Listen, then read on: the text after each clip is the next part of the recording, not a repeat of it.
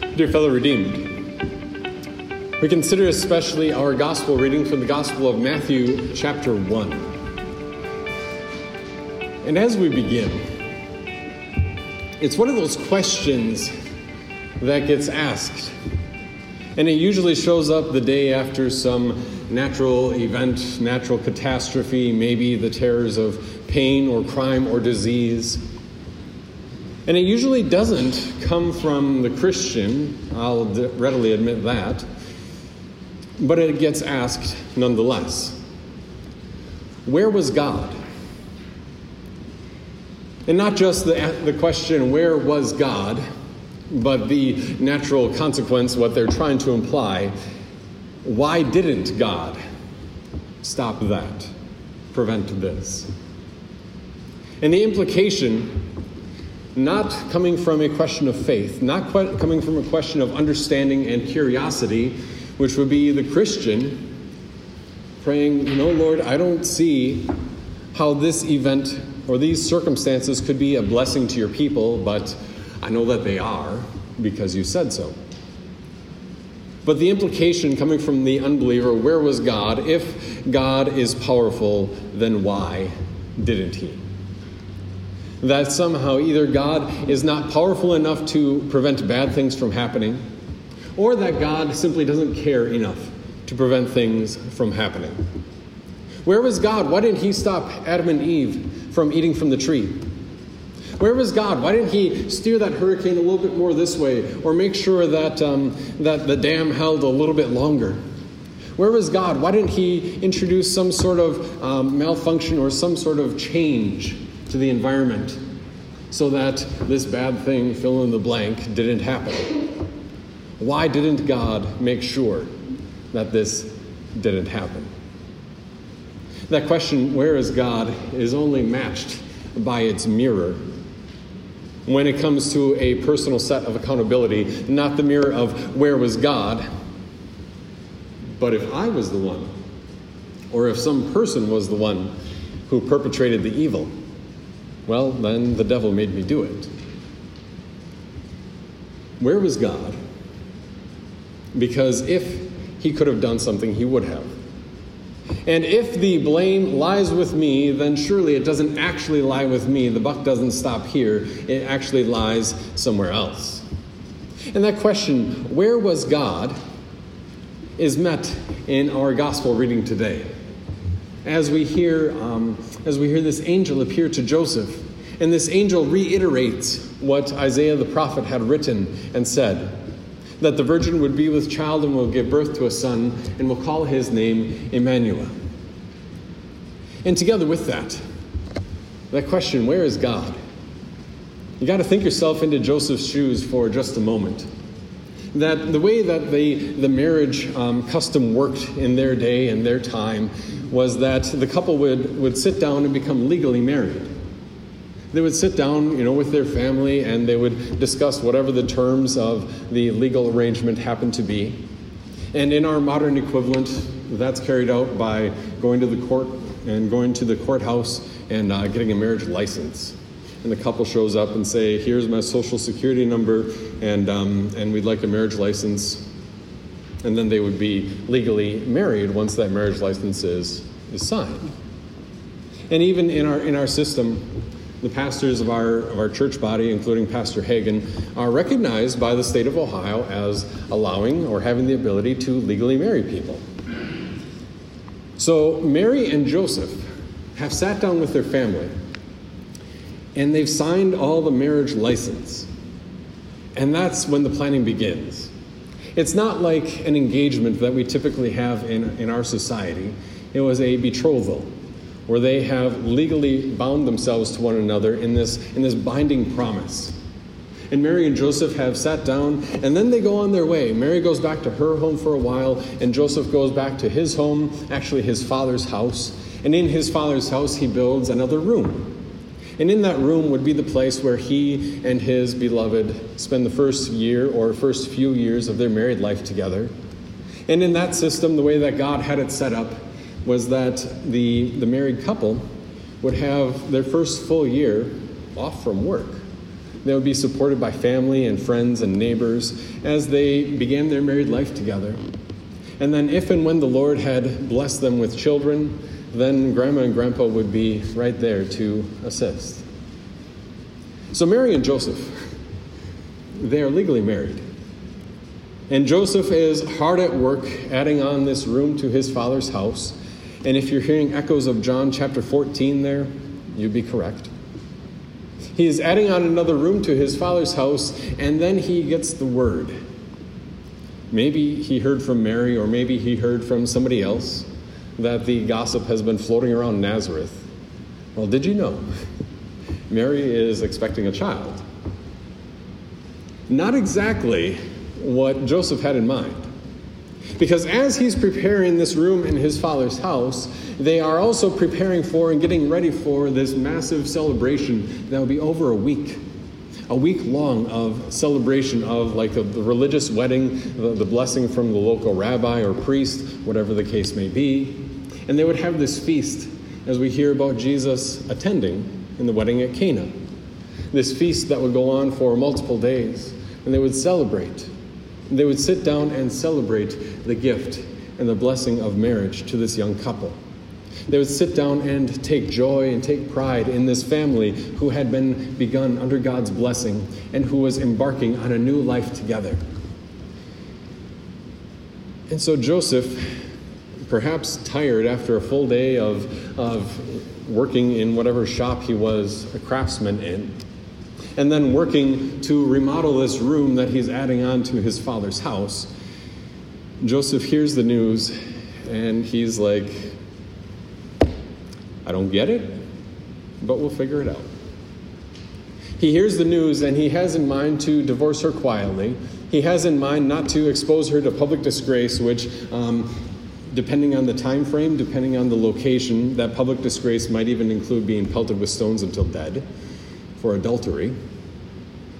And as he is mulling this over in his mind, and he's falling asleep, a little tired, a little stressed, a little wondering, and he thinks he has the solution.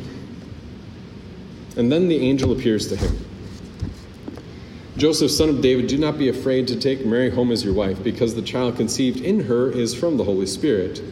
She will give birth to a son, and you are to give him the name Jesus, because he will save his people from their sins. And Joseph listened, and Joseph followed what the angel had said. But the looming question, the question over the entire reading, is where is God? That maybe on the one hand, God could have let Joseph know ahead of time so that he wouldn't have the heartache and the worry. Or on the other hand, if this Emmanuel was coming to dwell with his people, then why in such a subtle and simple way? If God was really coming to dwell among his people, then why does he come in such a hidden way? Where is God? Joseph hears about the news and he thinks that he has the solution, and he pursues that solution until he comes to a dead end. And Joseph wonders, well, where is God? Until the word from God reassures him. And just looking at Joseph and recognizing the thought and even the heartbreak that may have been on his mind for those few days, recognizing the thought as he tried to come up with the solution, that question, where is God, loomed large in his view, as it should in ours. Because you and I might not be faced with the exact same circumstance. Obviously we aren't, because nobody in here is giving birth to the Son of God. You and I aren't faced with the same circumstance, but I'm sure that you have had similar circumstances in your life. The sort of thing that makes you wonder, how are we going to make this work? What is actually going to happen? Why does it have to be this way? And when will my heart feel at ease about this? You can fill in the details from your own life, but what you need to see is that Joseph had all those same feelings, all those same wonderings, all those same concerns, all those same efforts to find some peace, all those same efforts to resolve the inner conflict and to resolve his duty to society, all those same attempts to finally find some quiet and finally find an answer that would fit both within his own personal standard as well as what society expected. Where is God? It's that question that people ask after tragedies and events, after crimes and natural disasters. And realistically, it's the question that each of us has had to deal with at one point or another. And if you haven't yet, God be praised, but you most certainly will. And even if that question doesn't come out in the exact same way that the unbeliever might ask afterward, it's also the question that the believer has to deal with. What is the proper course of action? Because whatever the circumstance is, it really weighs on my heart and on my mind. And it's something that it's my responsibility to deal with. And what should I do? I wish that my Lord would just snap his divine fingers and make it all better. I wish that my Lord would simply, make the arthritis go away. I wish that my Lord would resolve this conflict or rewind a few days so that this event never happened in the first place. And what is that? Except the wondering, where is God?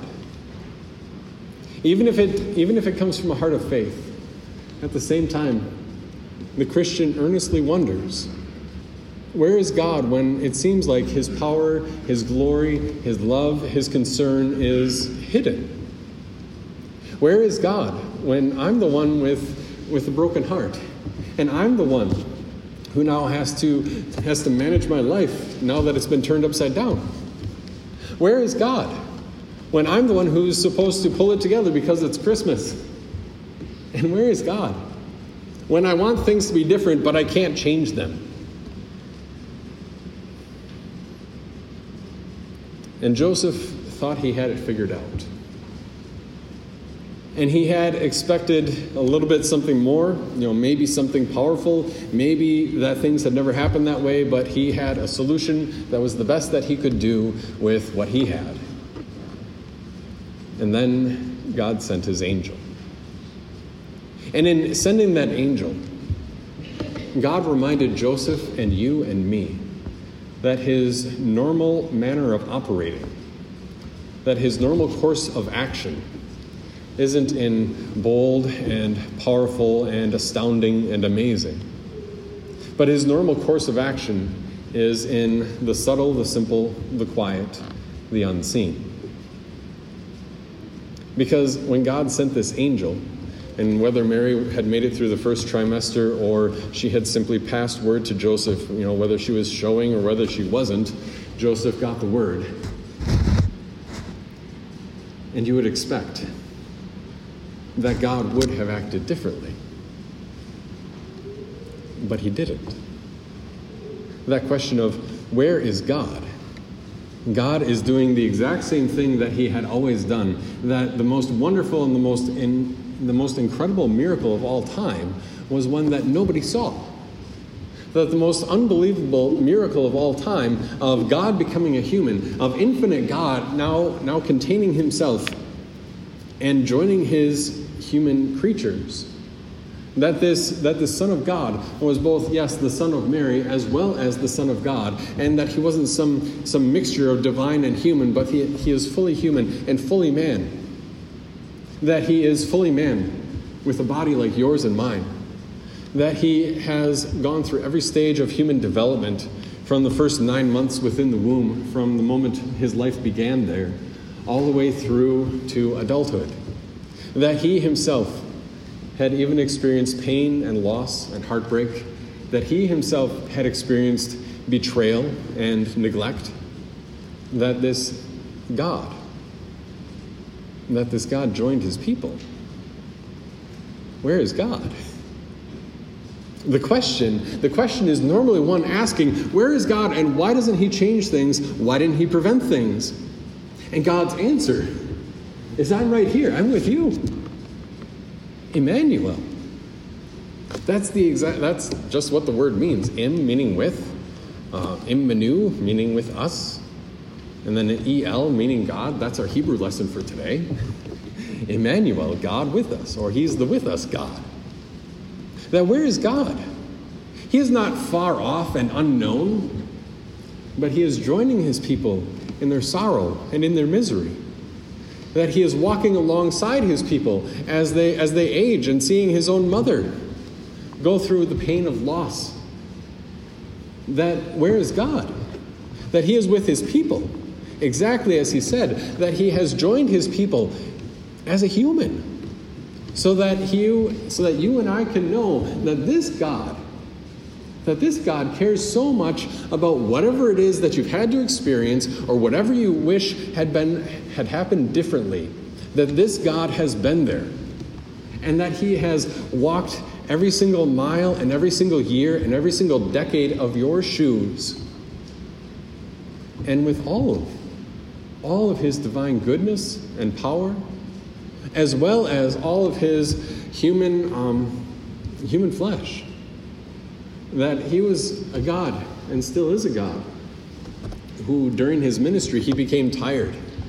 During his ministry he needed to find some time to get away and to recharge.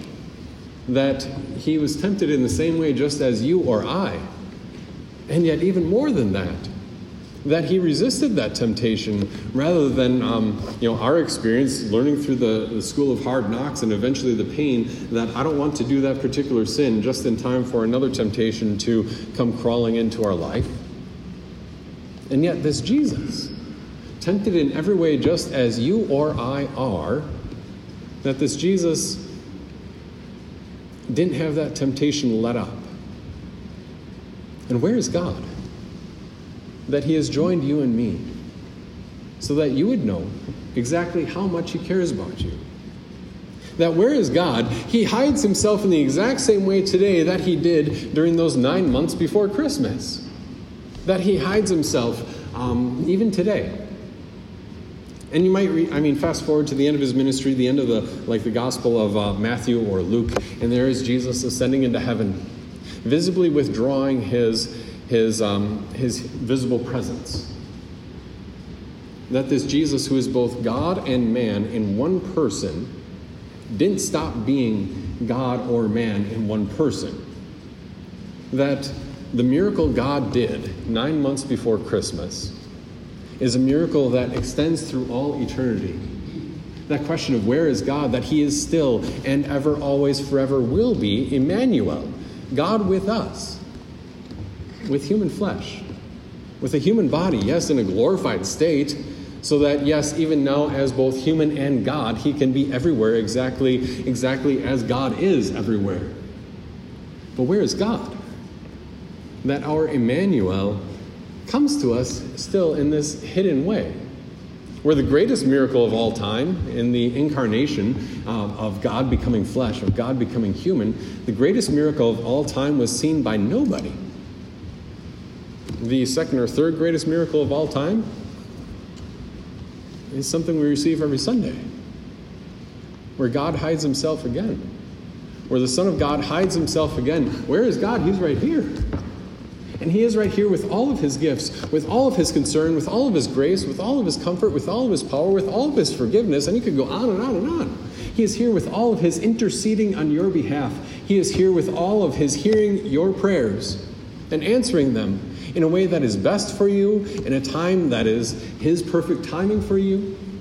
He is here so that he can carry your sorrows and mine, so that even if that answer, whether it's a pain of physical pain, emotional pain, or whatever the case may be, that this God became Emmanuel, so that you would know, yes, he cares, yes, he has the power, and even if the suffering should persist for the rest of your lifetime, that this God who is God with us, this God who is Emmanuel, isn't letting that happen because he doesn't care or because he doesn't have the power.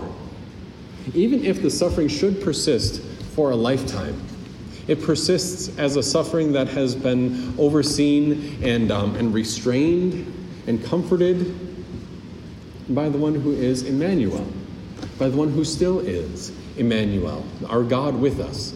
Our God with us, who is with us, yes, as a human, in a divinely exalted and glorified state, of course, but human, just like you and me, without sin.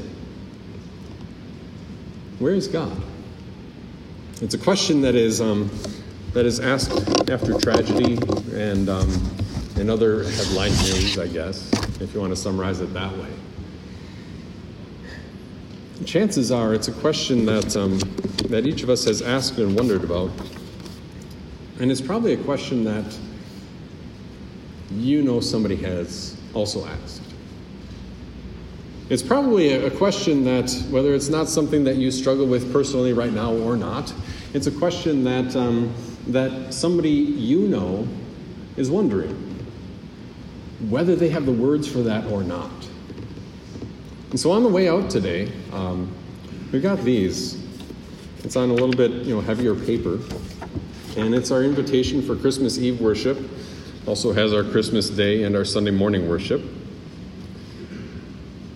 And we're going to try to hand out 2 to everybody, or at least 2 to every household. We'll go with that. Because that means that, yes, there's at least one for your own fridge, but then there's another one that doesn't fit on your fridge. But it fits with somebody that you know who is wondering that same question and who needs the same answer. Not the answer of where is God and I wish that he would change my life. Where is God? I wish that things had happened differently. Where is God? Because I need him now. But the question of where is God is exactly where he always said he would be. Concealing his divine glory so that he could be with his people. Where is God? He is among his people in word and sacrament, so that you and I can have comfort today and always. That this is our Emmanuel, our God with us. Amen.